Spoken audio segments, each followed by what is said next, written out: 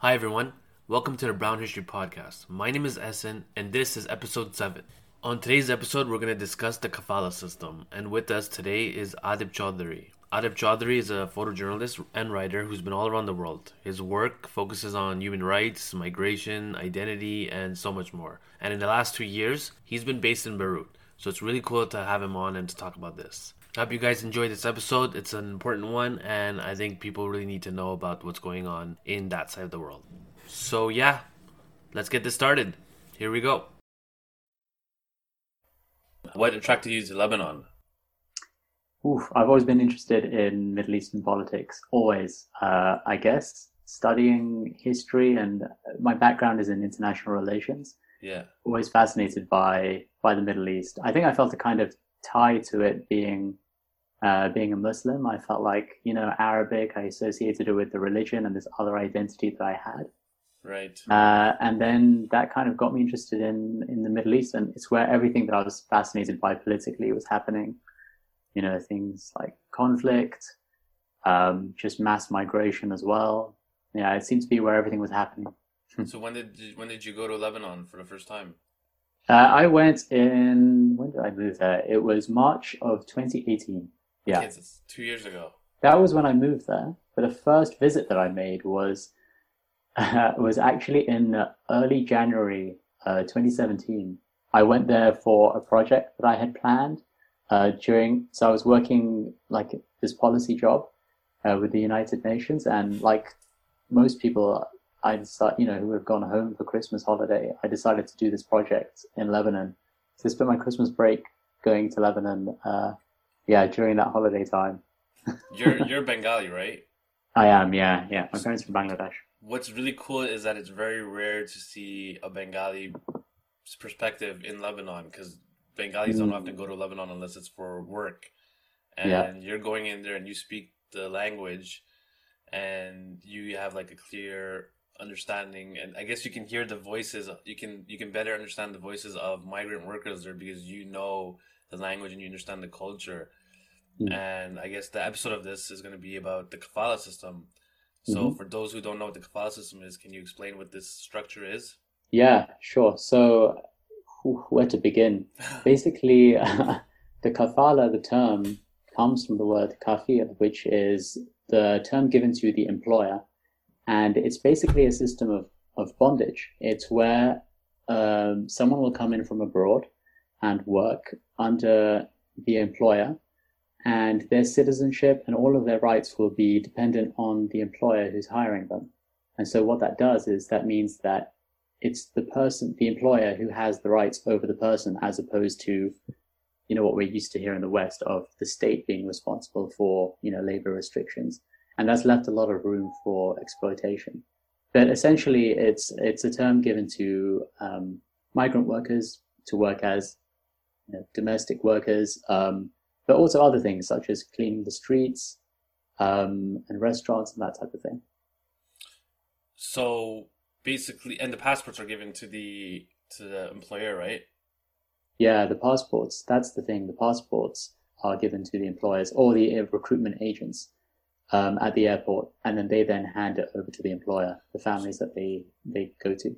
So there's an agency that brings in people from different countries, and then hires them out to employers.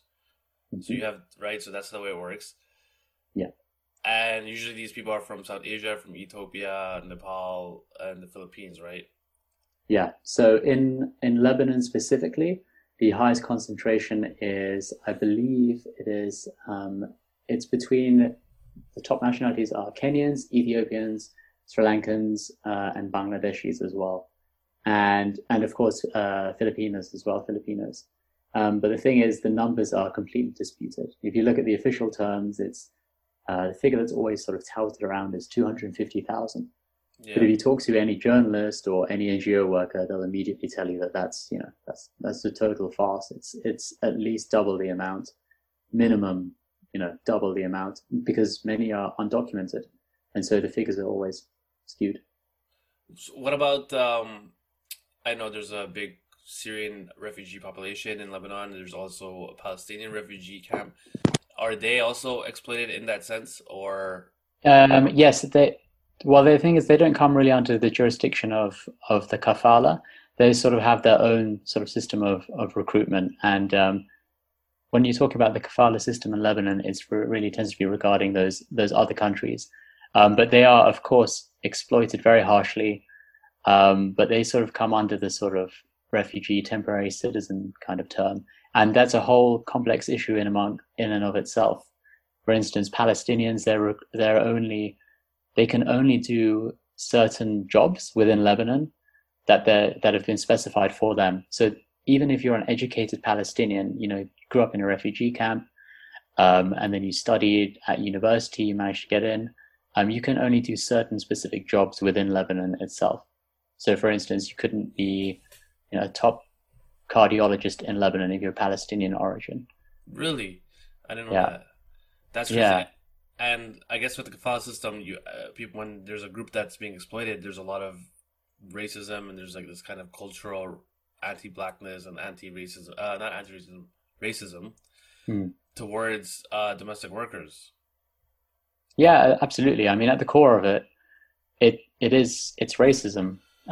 This idea that black people are sort of looked down upon. They're really heavily sexualized. It's ingrained in the culture. And if you look at sort of the historical origins of racism in Lebanon, it's very, very interesting to see sort of where the dynamics come into play. And that's rooted in kafala, because people essentially view people coming in and cleaning their houses as just objects.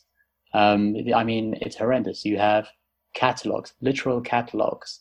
If you go to a recruitment agent, say if you wanted a domestic worker, you'd go to the agency, they'd provide you with a physical catalog of people with like a bunch of headshots that you would view as worthy of working in your house. And I mean, that's horrendous. That's what That's we were crazy. seeing in America during the times of slavery. And not only that, these days with Facebook, you have Facebook groups where people are saying, oh, here's, I don't know, like say Eliza, here's a picture of her. This is her skills. She can speak this language. She's great. She's worked in my house before. If you want her, like I can exchange her documents. You can buy her. This is her price. It's That's like a literally the language that's being used. it's like a marketplace It for is domestic workers, totally a marketplace. Yeah, that's right. and these people don't have a say if they want to switch jobs or not. They're stuck.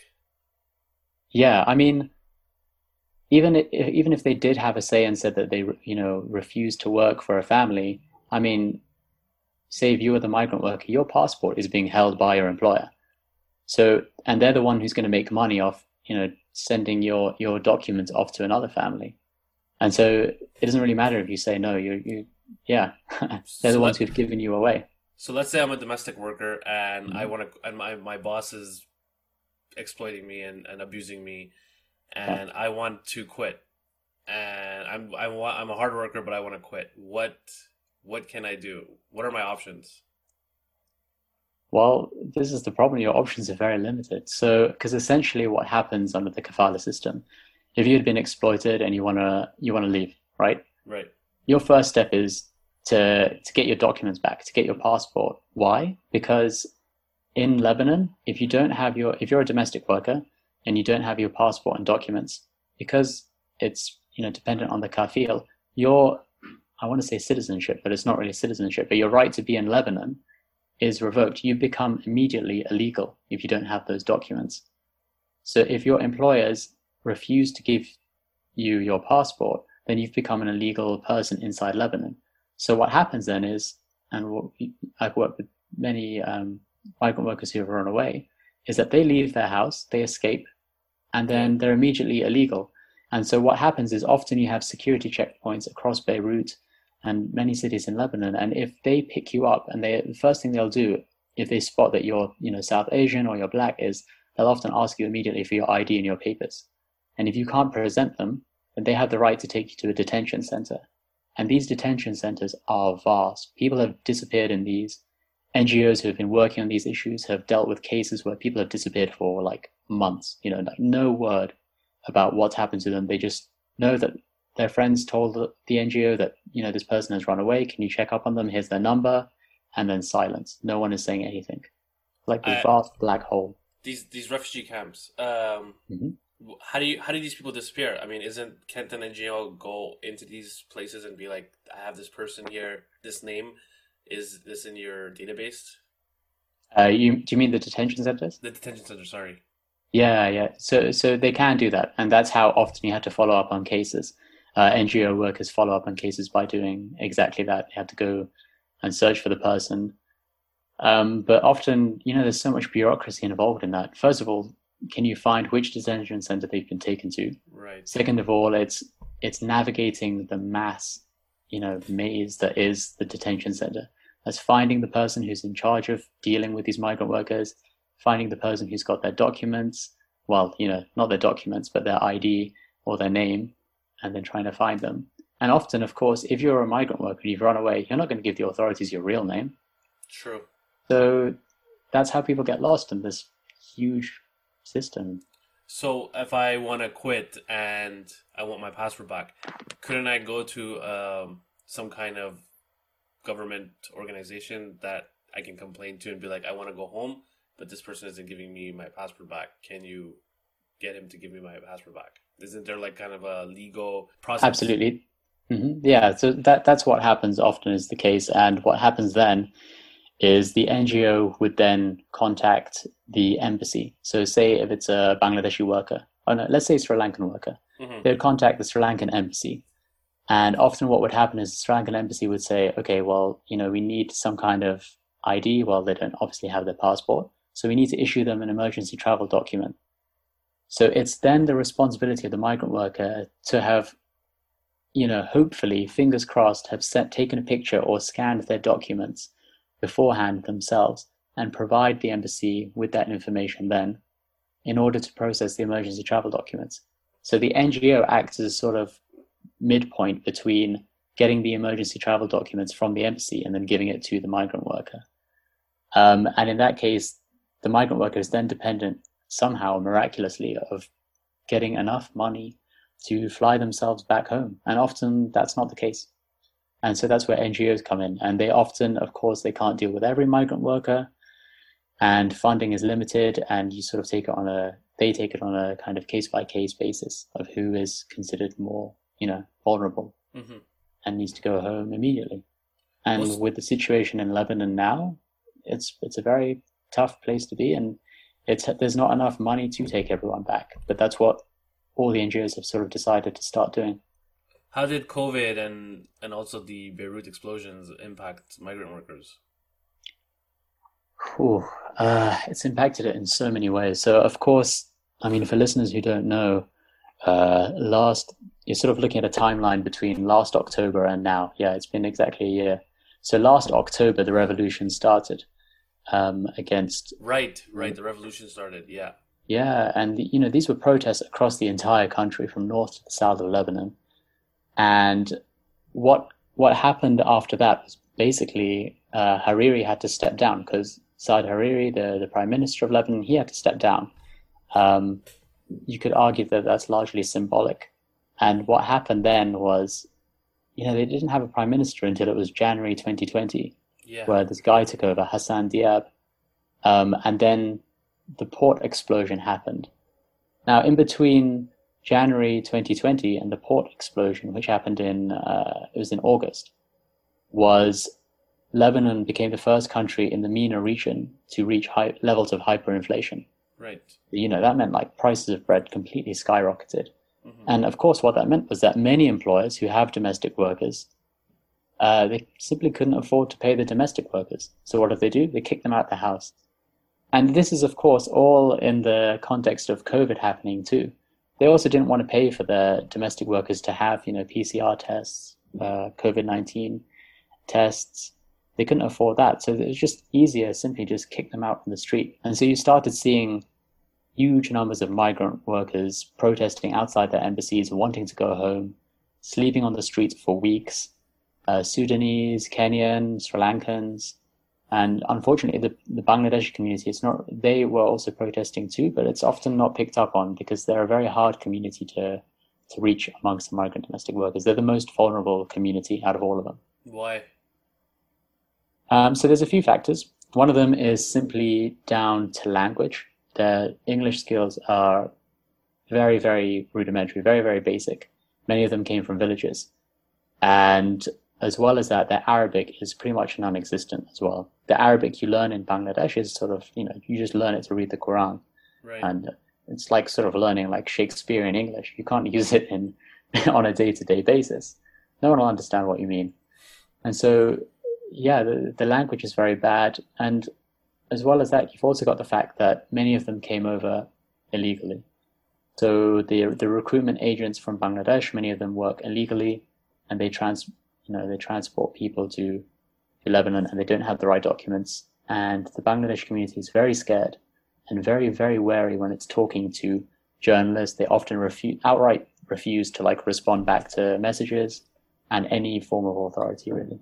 What about you? You can, you're Bengali, so didn't you Yeah. have an easier time to talk to them when you were there? So the thing is, I really struggled at first. The whole reason I got into covering migrant domestic workers was back when I went, as I said, in January 2017. I was doing that project, and it was literally, I was just eating at this restaurant alone, and I saw this guy cleaning. And at that time, I had no idea about Kafala, or at least how bad it was. Mm-hmm. I thought it was limited to just Dubai. And this guy, it was literally like a McDonald's or something, and this guy was cleaning, and I could see from the corner of my eye he's Bangladeshi. And he kind of looked at me, and he registered something, like maybe this guy's Bengali, but he wasn't quite sure, and he kind of made infrequent eye contact. And then eventually, like, I finished my food and I just chatted with him, and I was like, "Hey, are you from Bangladesh?" And his eyes sort of lit up. He's like, yeah, I am. And he goes, "What are you doing here?" I told him I'm a journalist. And he goes, "Oh, you have to hear about like how Bangladeshis are treated here." And I go, "Why? What's the deal?" And he goes, "Listen, like, I'm at work, and there's so many other, like, the guy who's watching me, if I end up talking to people for too long, I'm not doing my job, I'll get in trouble. If you really want to know, like, come meet me on Saturday at this place called Dowra." And this is where a lot of migrant workers sort of live, and they relax in the weekend. And so I did. I went there it was like a Saturday, I think it was like 11:30. I remember I met up with him, and then he just explained the whole system and how bad it was. So I really learned through him. And he told me as well, he goes, "Listen, we never see Bangladeshi journalists. You're in a good position to tell our story." He goes, "People will trust you because you're not speaking English, you're speaking, a common tongue."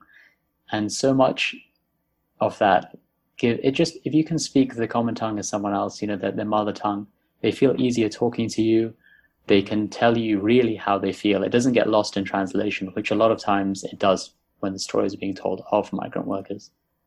And there's a reason for that. It's because in journalism, let's face it, it's a very white male industry. Yeah, a lot of these stories are being told, especially the Western press, of migrant workers are being told by white male journalists. What does that mean? That means, as I said, things get lost in translation. I mean, you don't have that element of the depth that they go into when they're telling me their ordeals is not the same depth that I've seen when I'm working with a translator and translating to, say, like another white journalist who's there. So much gets lost in between the translation, and that's important to sort of explore and navigate in sort of the journalistic industry about how much gets lost in translation as opposed to just covering the story of these migrant workers. Most of these migrant workers are women, aren't they? Yeah, the vast majority are women. Yeah, that's right. Do they know, when they're back home in Bangladesh, do they understand what they're getting into? Do their families know? So it's very hard to tell, because a part of my project is wanting to go back, is to get a grant, go back to Bangladesh and cover this from sort of the rural villages and cover the dynamics there, because a lot of the dynamics there in rural village life in Bangladesh impact how women get taken into the system and exploited by it. And a lot of that is to do with patriarchal values. So, for instance, to answer your question first, no, they don't know. They don't know the extent. And if they have heard stories, it's often overshadowed by the fact that they're promised these, very glitzy kind of salaries. And everyone, at least the women that I spoke to, all of them say the same thing. They say that they thought, just 1 year. They know it's harsh. They've heard the stories, but just 1 year, come on. And then I can come back and I'll have made enough money that I would have made in like 2 years or 2.5 years, 3 years, maybe even working in Bangladesh. So you know what? I can stick through 1 year. Let's just do it. And then boom, they get swapped. They get sucked in. They leave behind their children and their husbands, and they go. Yeah, in some cases, but oftentimes what I've seen so is that they get exploited, and by that I mean the dalals, the traffickers or recruitment agents, if you want to call them that. Um, they are Bangladeshis themselves, and they're hired by these agencies to get these women, and they of course know the dynamics in rural village life, so they will have contacts within the village who will send them a text and say, oh, look at this woman, like say Fatima, like she's recently gone through a divorce.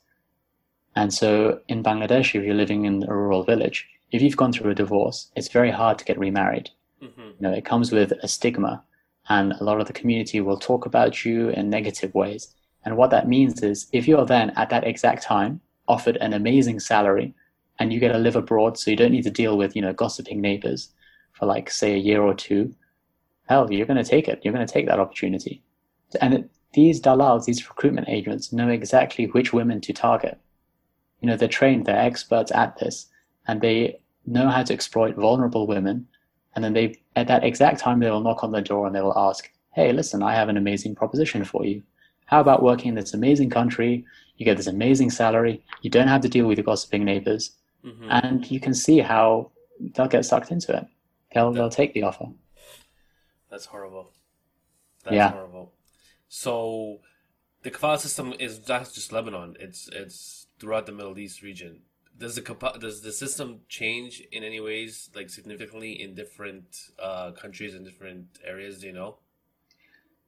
No, so the kafala system is really respected to the GCC countries, the Gulf countries basically, and also Lebanon and in Jordan as well. So those are the sort of two exceptions outside of the Gulf, which are, but of course it changes in different countries. I mean, within Bangladesh, you have domestic workers, and that takes a whole different dynamic to, domestic workers working in Lebanon, of course.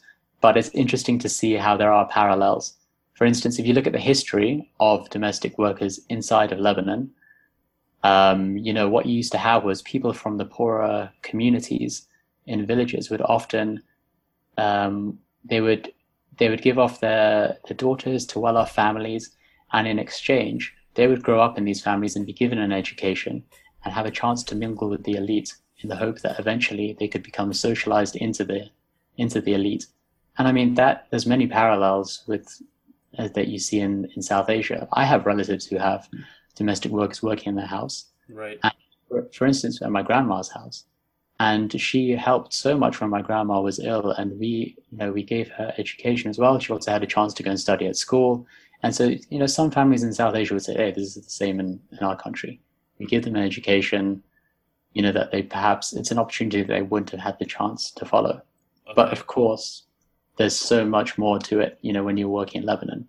There's the whole kafala system, which is the exploitation element to it. Right. And the lack of power in all this. Exactly, yeah. Is the kafala system part of the law system there? Or is it separate? I don't know how to speak about it from a legal perspective, to be honest. Okay. But essentially what happens is it's the employment system. And so what happens is it's not protected under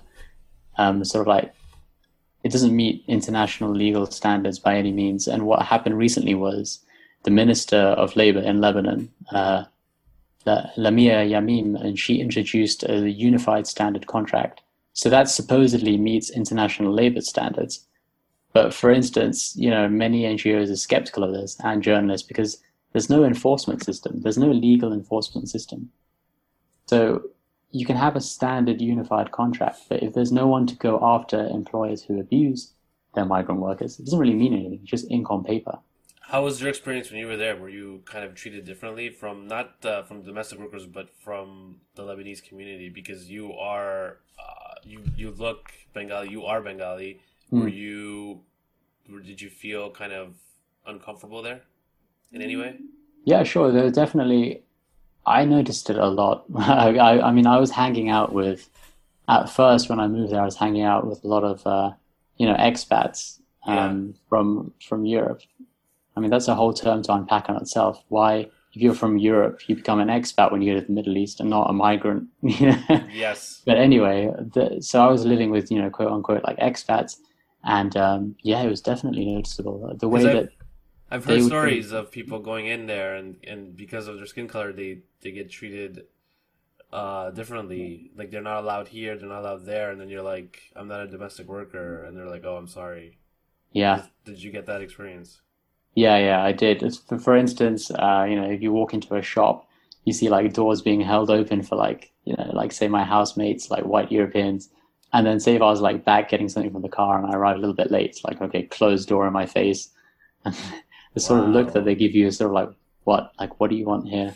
But that wasn't that bad. The most obvious instances were perhaps once when I was running, and these two Lebanese security force guards, sort of stopped me, and they spoke to me in Arabic at first, and I have very bad Arabic, but I tried in my best to answer back to them, and they were like, "Hey, they asked me for my papers," and I said, "Why? Why do you want to look at my papers?" They're like, "No, we need to see your papers now," and I go, "I don't carry my papers when I'm running," and then they sort of started like mocking my Arabic, which is fair enough. That's irrespective of whether I'm brown or not. I think I deserve that. But then as soon as I started speaking in English, I go, listen, I'm sorry, I don't have my passport with me. I don't understand why you need to see it. Their sort of face lit up. They were like, oh my God, we're so sorry. They go, we're so sorry, sir. We just needed to check something. It's fine. You can go. And then I asked them again. I was like, no, but why did you want to see my papers? I don't need it whilst I'm jogging in Hmm. the Corniche. And they're like, no, no, nothing. There's no problem. You can go on, sir. Sorry, sorry. That's it. That's crazy. And That's then other insane. instances where, like, I was photographing in a refugee camp. I came back. I'm wearing obviously not the best clothes. Like, I'm just wearing like my baggy trousers and like simple linen shirt. And then same thing. They beckon me over to the street. They gesture with a hand, like, "Hey, come over here." I walk over to them, and it's the same thing. "Where are your papers?" Not even like nothing. They just immediately, "Where are your papers?" They ask to see this. Um, yeah, and there were a few other instances, but those are the ones that stand out. Yeah. That's crazy. These are people kind of working. What about like just your average Lebanese people? Do they even care to what they're seeing and how exploitive it is, this kafala system, or do they to them it's just kind of normalized? I'm sure there are people who care, but in Hmm. general, as a whole, as collectively, do you think they want a reform, or do you think they're okay with the things that the way they are already? Do they are very aware of what is happening. Yes, I mean I talk to taxi drivers and they know, sort of shake their heads and say, "Oh, haram," like shame. Yeah. What's being done to them. But at the same time, you hear stories of them like fondling their passengers. If they're from like South Asia or if they're black. This is a very common occurrence. And I think they do want reform, but at the same time, it's just racism. It's just so ingrained in the society. But then the younger generation are really, really pushing for a change. Hmm. Um, in sort of the discourse around racism. And some of those changes are, coming into fruition. You've now finally seen like the Minister of Labour even acknowledging the fact that it is a racist, well, not that it's a racist system, but that true, it's causing a lot of inequality that we need to look at. And I mean, if that's a step forward, then yeah, it's happening right now, which is a good thing.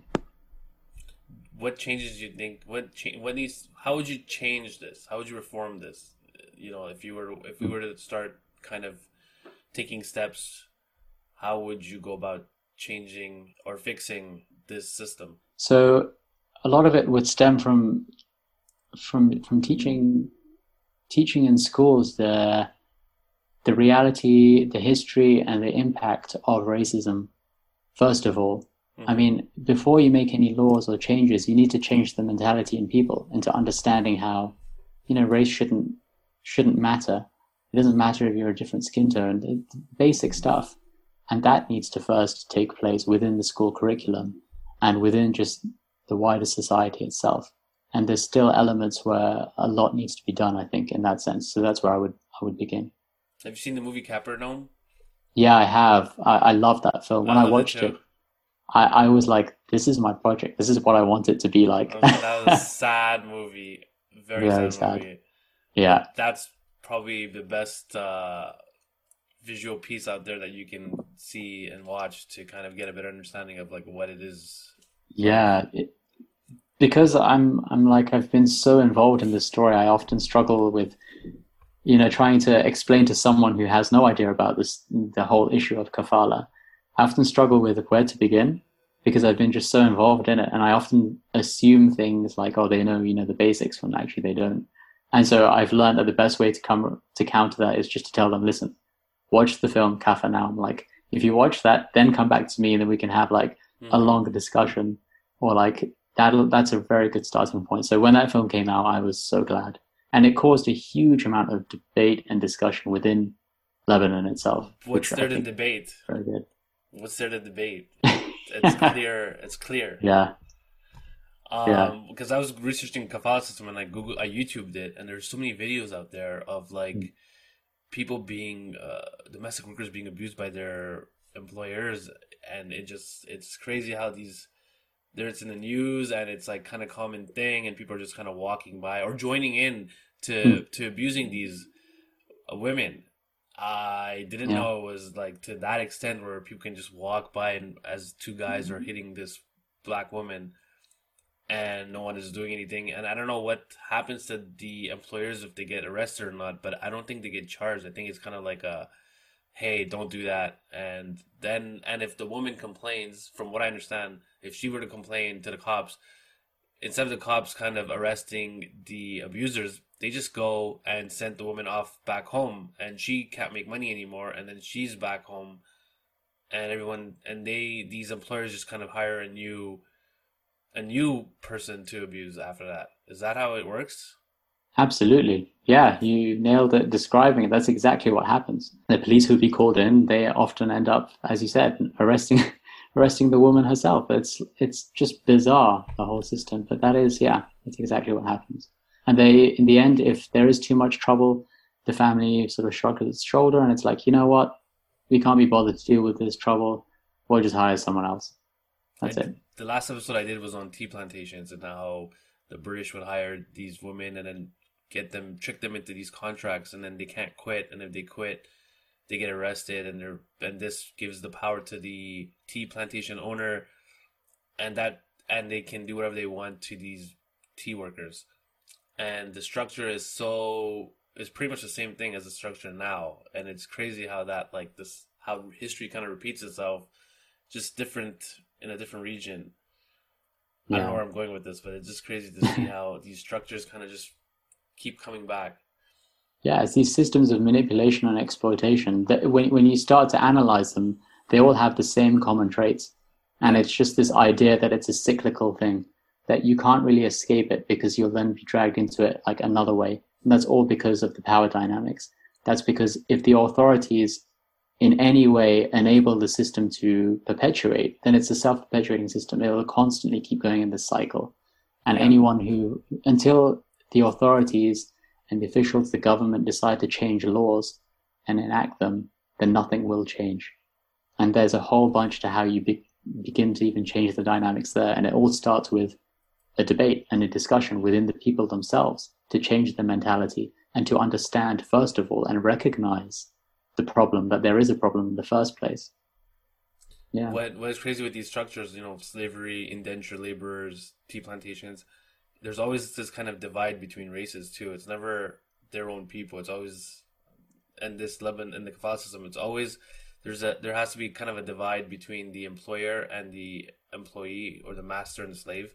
And there's always this kind of difference in race between the two people, this otherism that I guess I didn't really notice before, but that plays a big part in all this, because I don't think they would be able to do this to their own people. Absolutely, yeah. I mean, to exploit people, at its core, it's completely dehumanizing. The fact that you can treat people so badly, you can beat them up, you can people are being, talk to women who have been literally chained.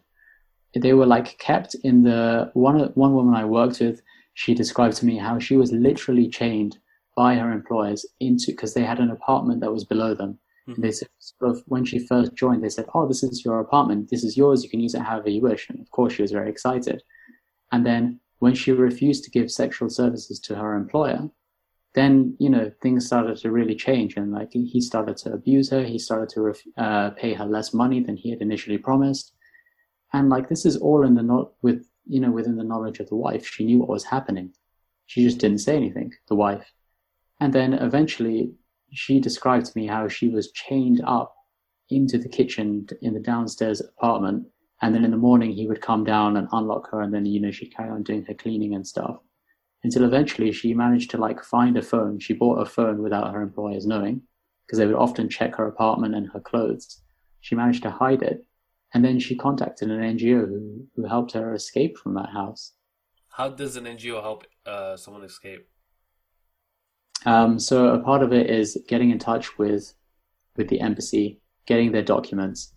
But before any of that takes place, the first step is to take them to a safe place, to organize a way. Like they might tell you, okay, tomorrow, like I have a day off, or between these hours, my employers aren't home. This is my address where I'm at. Come and meet me downstairs, and then the NGOs will organize a sort of taxi or something. They'll be there. They'll wait for them. They'll collect them and then drive them to a safe house. There are a lot of safe houses that these NGOs run, and shelters, which are kept, very secret. And anyone wishing to escape gets kept inside there whilst, the rest of the administration stuff happens. And that's acquiring the emergency travel documents and negotiating flight tickets, etc. Or seeking medical attention is often the case. Does the government help does Lebanese government help the NGOs? Absolutely not. No. Not at all. No. Not at all. I mean, you will get some kind of cooperation. Perhaps you might get one sympathetic person from general security who I've heard, some NGO people tell me that, they'll be like a sort of insider, and any kind of documentation, they might be a bit sympathetic, so they'll be able to dig through some documents and provide them to the NGO. But it basically, if you are one of those sympathetic officials, you have to keep it dead quiet. And that's why even the NGOs who work with migrant workers keep their work top secret, because they literally have general security in Lebanon on their tails. Why? Trying to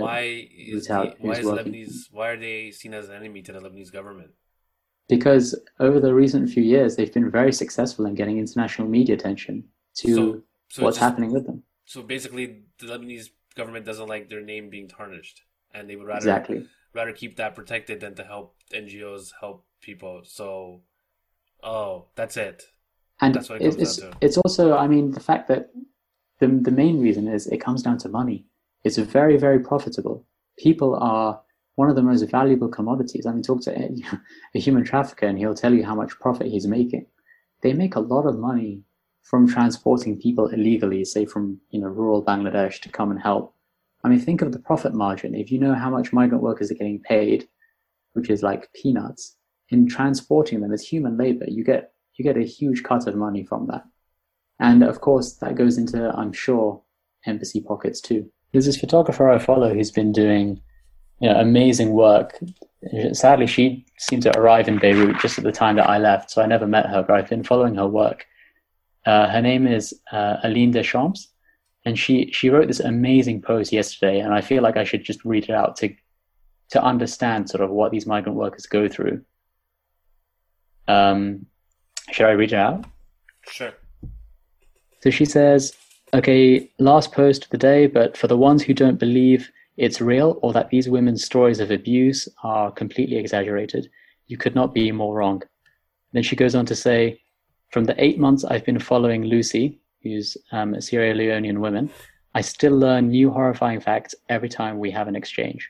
For the last 24 hours that I spent with them, on their last day before they were repatriated by an NGO, one girl got hit on the head by a man on a motorbike whilst we were working in Sabra market, as a Palestinian refugee market.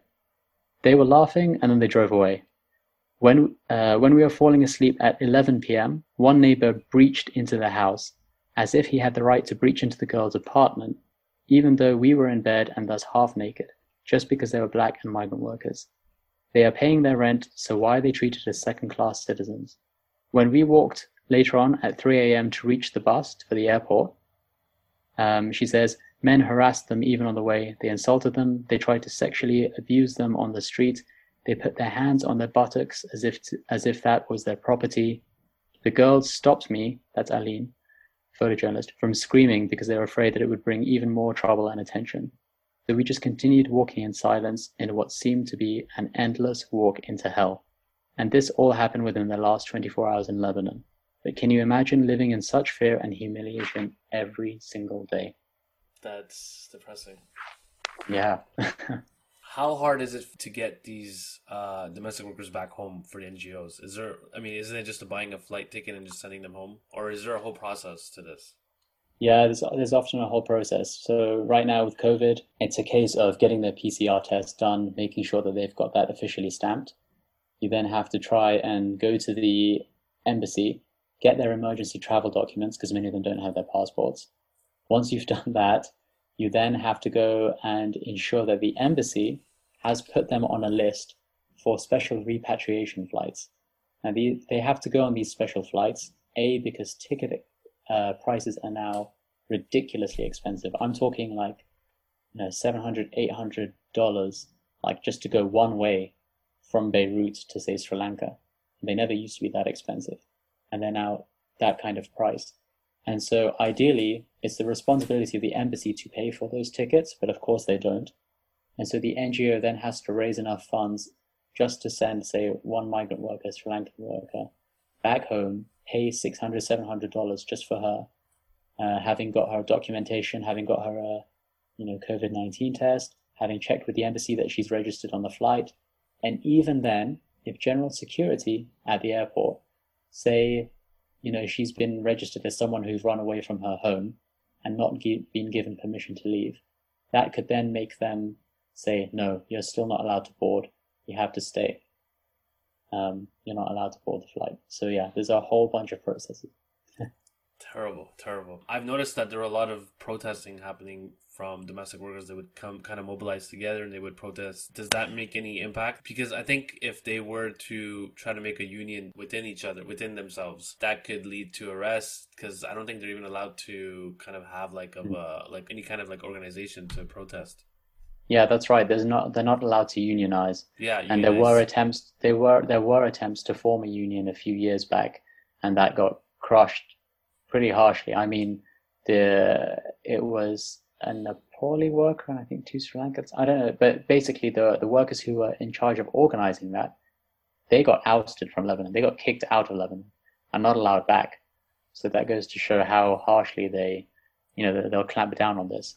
But what you do have is you have NGOs who are working together, and they work very closely together and they coordinate amongst themselves information about how many migrant workers they have, any special cases they have, and they work together to get them out.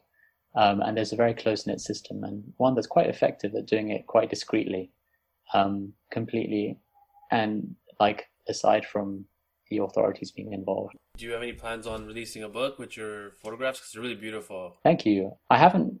Yeah, I sent you a little PDF. I saw it. It was really nice. You could have and I appreciate the kind words. I haven't actually shown it to many people. Well, I'm honored. My intention was, I thought very naively, like I could finish this. This is a project because I'm living there for like 2 years. I could finish it and publish it somewhere. But then it just turned into this huge, massive thing. I didn't realize how bad Kafala was. And so I haven't published it anywhere. I've sort of kept it, and I'm working on, I want to make it a book.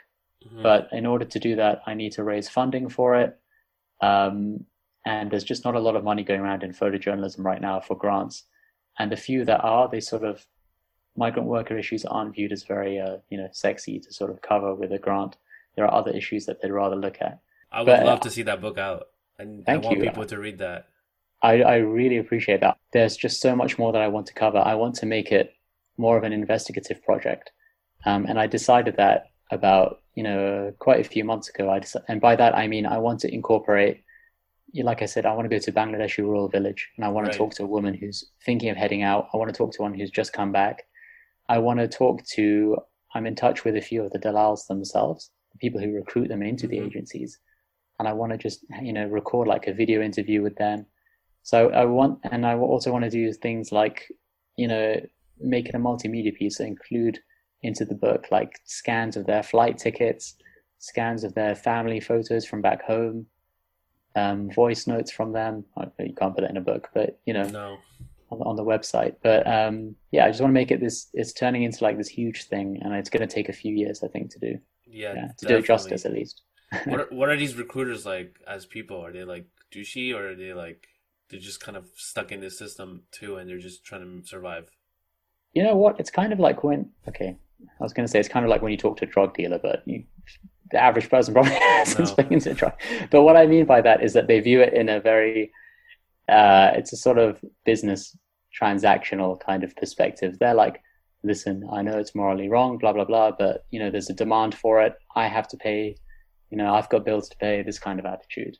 And they're very clinical about it. Of course, you have to be if you want to detach yourself from the reality of what you're doing, which is transporting people illegally. And they speak of it in a very clinical way. They're like, okay, this month I'm going to move, say 100 people. Next month it's going to be 175 people. Because of these immigration controls, we need to then ship them to this country where I'm talking to this person who can then, for instance, Nepal once banned migrant workers traveling from there to Lebanon. So they got around it by then transporting them across the border to India, and then they would just fly. They'd be transported to another major international airport in India by bus, very treacherous journey Mm-hmm. down mountains, and then from India they would then fly into Lebanon. So they'd find a way around it. It's just like when you try and ban refugees, coming from one country. You're just pushing them to go a longer, more dangerous route, and then Yeah. coming from there. It's like a band-aid solution. What's crazy is that in Lebanon, like there are a lot of people who need jobs. I mean, there are Lebanese citizens out there in Lebanon who are struggling to find work, who are trying to find a job, and I guess they could use that work too, but I guess they won't. I guess the rates, the salary that they're going to be asking for is a lot more than the domestic workers, so even they won't get hired either. So it's kind of everything is connected, I guess. Yeah, I feel like this entire the talk I've just been talking badly about Yeah, say something nice about Lebanon. about How's Lebanese people, and I how, feel so bad because I've been living there for 2 years, and honestly, it is it just deserves so much more attention and respect, like that it gets from the Western press, because the people are honestly so hospitable. hmm And yeah, I am talking about one tiny facet, that is negative about the culture and the country that needs to change. But I mean, talk to the average Lebanese person and they'll tell you, yeah, it does need to change. hmm But I mean, Lebanese people are absolutely lovely, and honestly, they've gone through so much, and all that's happened in the last year, they just do not deserve. It's a country that was recovering from, 15-year civil war, hmm ended in 1990. It used to be, a glitzy, they called it, the Paris of the Middle East, but like people even from the West would go and visit because it was such a buzzing place to be. And then the war happened, and it spent all this time trying to recover its reputation. And then now, just in the events of what's happened in just the past year, it's completely undone that reputation that it was trying to regain. And it's so sad. They don't deserve that. And everyone says, Lebanese people are resilient, and it's true, they are. But you also have to say that, like it's wrong to just keep calling them resilient. Like it's just simply they don't deserve to be going through the stuff that they have with their corrupt government in place. And the explosions was kind of like icing on the cake. That was Mm-hmm. horrible. That was just like one It bad thing it after was like another. it really was like a pressure cooker building up since last October, and it's just so, in a tragic kind of sense, like fitting that, of course, it was a massive, the largest recorded man-made explosion to be recorded, hmm happened that culminated in everything. It's so fitting that Symbolic. it was that, and that it arrived in the port. And many people don't know this, but the port itself in Lebanon is known as like this secretive place. Like a taxi driver once described it to me, and a few of my Lebanese friends as like, like a cave, like Alibaba's kind of cave. Like they don't even know what goes on inside of there. They just know that, a lot of like Hezbollah have transported weapons and ammunition over there. They don't quite know a lot of illegal transactions happen in the port. It's literally walled, and it's like quite a secretive area. And then the fact that and it's known that the government, has a lot of money inside there as well. And the fact that the explosion that's at the heart of Beirut geographically, it's located in the middle of Beirut, but like down south, obviously towards the ocean.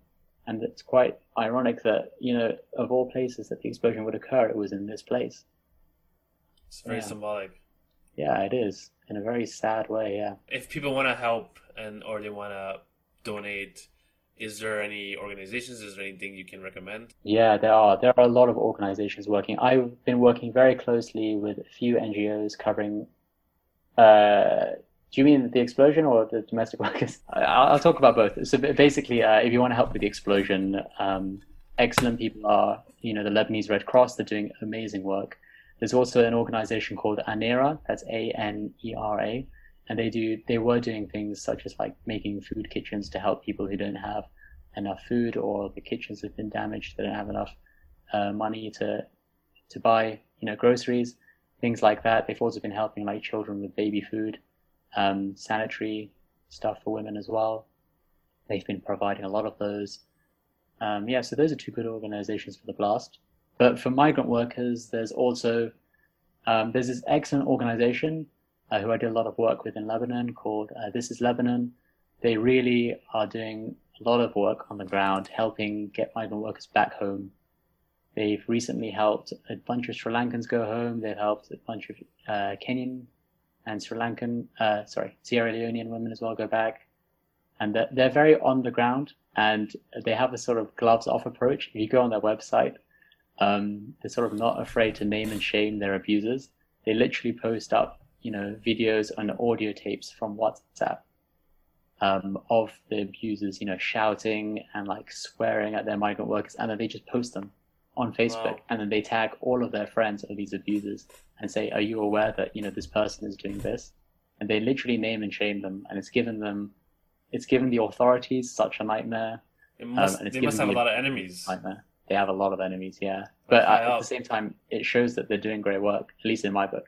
That's very brave of them. Yeah. And there's other organizations like Enyalenga. They're spelled like ENGA, LENGA, and they help.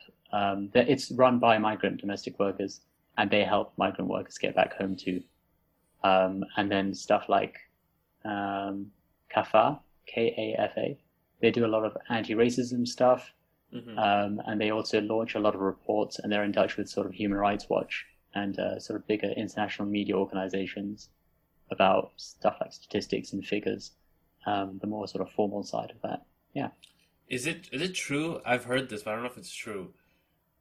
You know how like people buy cars as like status to show off their status? I have a Mercedes, I have a Ferrari. Mm.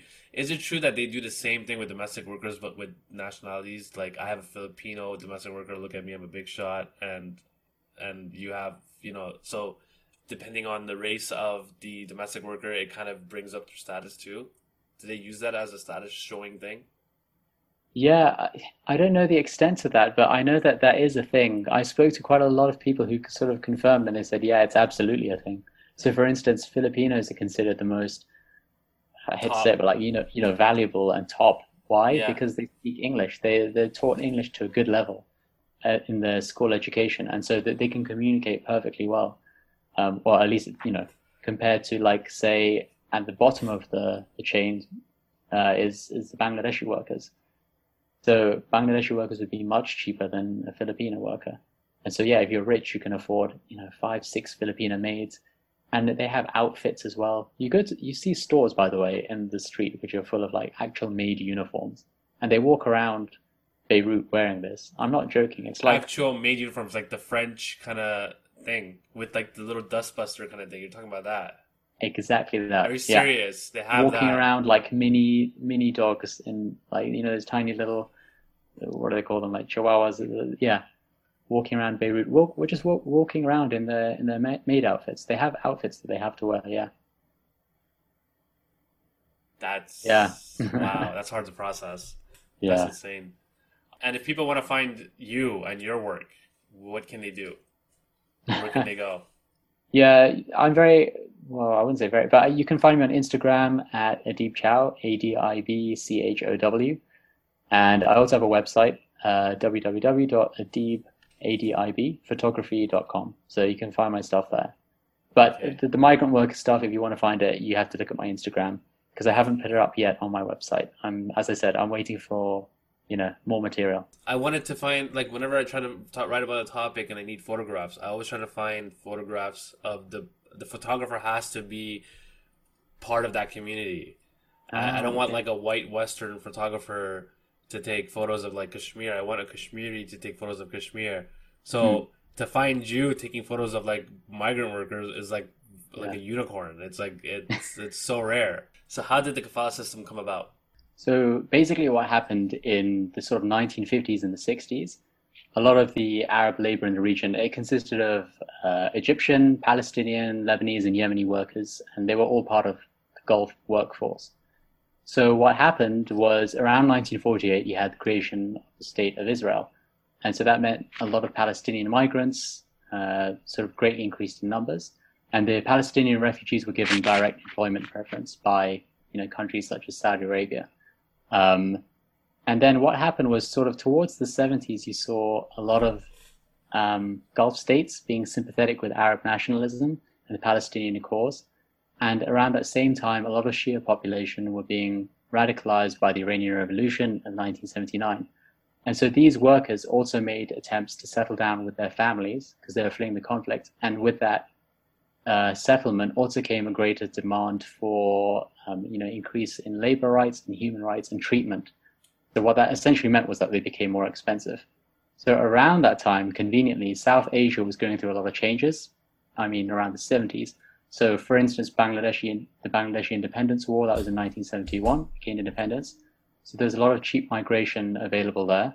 As well as Sri Lanka in the 70s, you had a lot of conflict going on between the Tamils. And so those tensions would eventually, culminate into a full-blown civil war in Sri Yeah. Lanka. So you also had migration from there. And that's when you started to see a lot of migration from South Asia come into the Gulf countries and Lebanon. And it all sort of began from there. The soccer stadium, the football stadium, Qatar FIFA. Mm, That also is the same concept, right? In a sense, to an extent, kafala system. They're hiring domestic work. They're hiring workers, construction workers from South Asian countries, and then bringing them in and then doing the engineering work and all that stuff. yeah, absolutely. It's the same. It's the same sort of system, and they got in a lot of trouble for it. Like a lot of the international media spotlight focused Yes. on them. But they said that they would abolish kafala by, I think it's in they call it like their 2030 plan. And they've actually taken steps towards that. They've agreed on giving them a minimum wage. And I mean, if you think that that's like some kind of a revolutionary thing, it goes to show how bad the kafala system is in the area. The fact that they've given them a minimum wage and they think that that's, a great amount of progression. I don't think the kafala system can be abolished because money. I don't know. Yeah. I guess it just gets replaced by another structure, and it just Mm. keeps going on like that. Just like American, like slavery in America, kind of gets replaced with like this kind of prison complex. I think I'm a bit more optimistic in the sense that I think until it becomes economic or you find an alternative way to make it economically viable or unviable, I guess, in that sense, like, bringing people in, then things will start to change. Like, how to explain? Uh, for instance, if yeah, no, I don't know where I'm going with. Basically, I'm optimistic. I think it can change. There I'm is hope. pessimistic, and I don't know if it'll change to that extent where it could, I don't know. I guess the one thing I would want, at least if I'm being practical, is at least let them Yeah, have their passports, because that kind yeah, of changes the game a lot. yeah. I guess where I was trying to go at, and before I forgot, was I think, with these Gulf countries sort of coming out of their dependency on oil as the main source of income, they have to interact with, different countries and they have to bring in workers from abroad and not just like migrant labor, to do domestic work. And with that reaching out to the broader world comes with it the responsibility to abide by international, regulations for labor. And so with that, that's why you're starting to see a change in Qatar of abolishing the system. They're like, okay, we need to now implement these rules and regulations if we are going to get migrant, foreigners coming in and working the country. And so as that happens, as it moves away from an um, oil-based economy, they're going to have to sort of relax, so to speak, their laws, I think. Thank you for doing this. Thank you so much. Thank you so much for having me. It's been a real pleasure. Awesome. I'm gonna probably post this